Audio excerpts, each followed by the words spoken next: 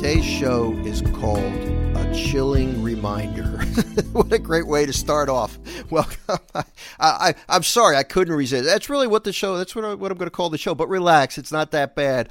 My name is Gary Zimek. This is Following the Truth. Today is Thursday, July the 28th. I'm sorry, I thought, do I really call it that? Yeah, but it is. And when we look at the gospel from today's Mass, Jesus is reminding us all. Once again, he's talking to his disciples, reminding us of the fact that we're going to be judged one day. And as I've said many times on the air, I probably covered it in my books as well, as long as you're doing your best, trying to follow Jesus, keeping in touch with him, receiving the sacraments, asking for help, as long as you're doing your best to cooperate with the grace that he gives you.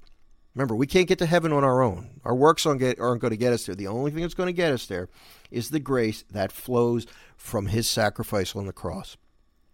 As long as you're doing your best, you're going to make it to heaven. Don't go crazy. And the same goes for your loved ones. Sometimes as a parent, I understand we worry about our kids. And look, sometimes it takes a number of years for them to realize that God is real, and then his son came to earth and can be their friend and can really give them a lot of peace, not just in this life, but in the next life. It takes a lot of years sometimes. Just keep praying, be patient, whether it's your loved ones, your friends, your coworkers. It doesn't mean you don't have to say something to them sometime, but don't go crazy. The Lord's going to give them every possible opportunity to encounter him and to make sure that they end up in heaven. As Catholics, we don't believe it's a guarantee. It's not just a matter of saying, I accept Jesus as my Savior, and then I can do whatever I want. No, that's the start of it. It really begins in baptism, but when we're baptized, then we're transformed. We're given a new life. We are given eternal life at that point, meaning we will live forever, somewhere.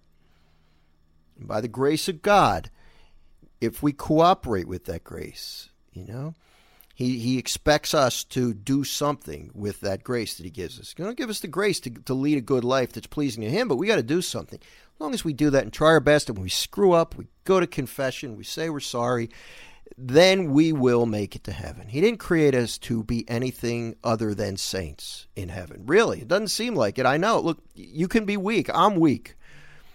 But with God's grace, it is possible. But we got to remember, we are going to be judged. And for a lazy person like me, I need that motivation. Because sometimes it's hard to do the right thing, isn't it? Especially when it involves annoying people. Like, I don't want to be nice to certain people. I'm being totally honest with you. But I know that's what Jesus wants me to do. And not only does it please him, but it also is what's required of me if I expect to live with him forever in heaven with no problems, in perfect happiness. So we all need that reminder from time to time. The gospel today comes from Matthew chapter 13, beginning in verse 47. Jesus said to the disciples, "The kingdom of heaven is like a net thrown into the sea, which collects fish of every kind. When it's full, they haul it ashore and sit down to put what is good into buckets. What is bad, they throw away. Thus it will be at the end of the age. The angels will go out and separate the wicked from the righteous and throw them into the fiery furnace, where there will be wailing and grinding of teeth."